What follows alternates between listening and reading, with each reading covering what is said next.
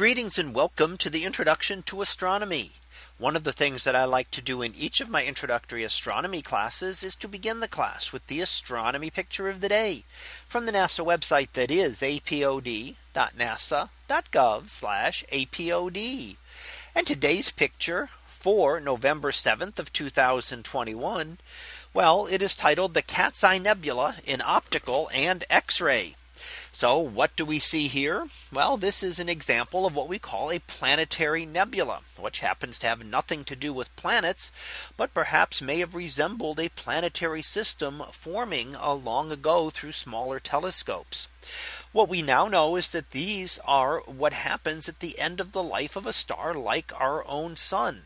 So when the sun reaches the end of its life, the core contracts, forming a white dwarf, which would be the object at the very center here, and the outer layers get expelled out into space, forming the nebula that we see. So those are actually the outer layers of the star being expanded out into space.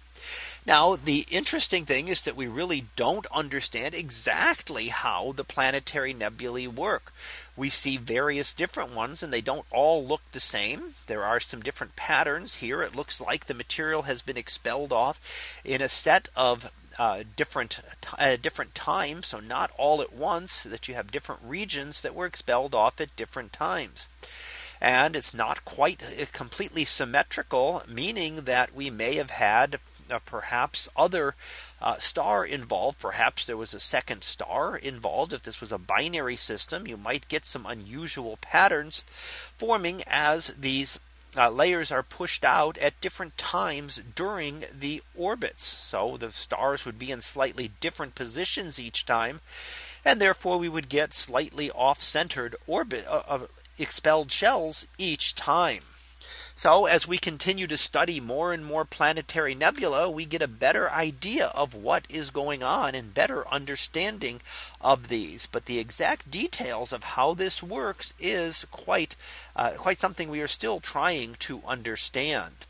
And again, this is what will eventually happen to our sun. So some 6 or so billion years from now, some astronomer in another star looking back towards our sun may see a nebula something like this, as the outer layers of our sun expand out into space, leaving behind the compact remnant of a white dwarf star at its center.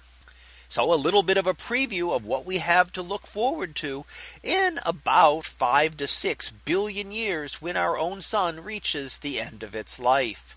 So that was our picture of the day for November 7th of 2021. It was titled the Cat's Eye Nebula in Optical and X-ray. We'll be back again tomorrow for the next picture, previewed to be a sun jumper. So we'll see what that is about tomorrow. And until then, have a great day, everyone. And I will see you in class.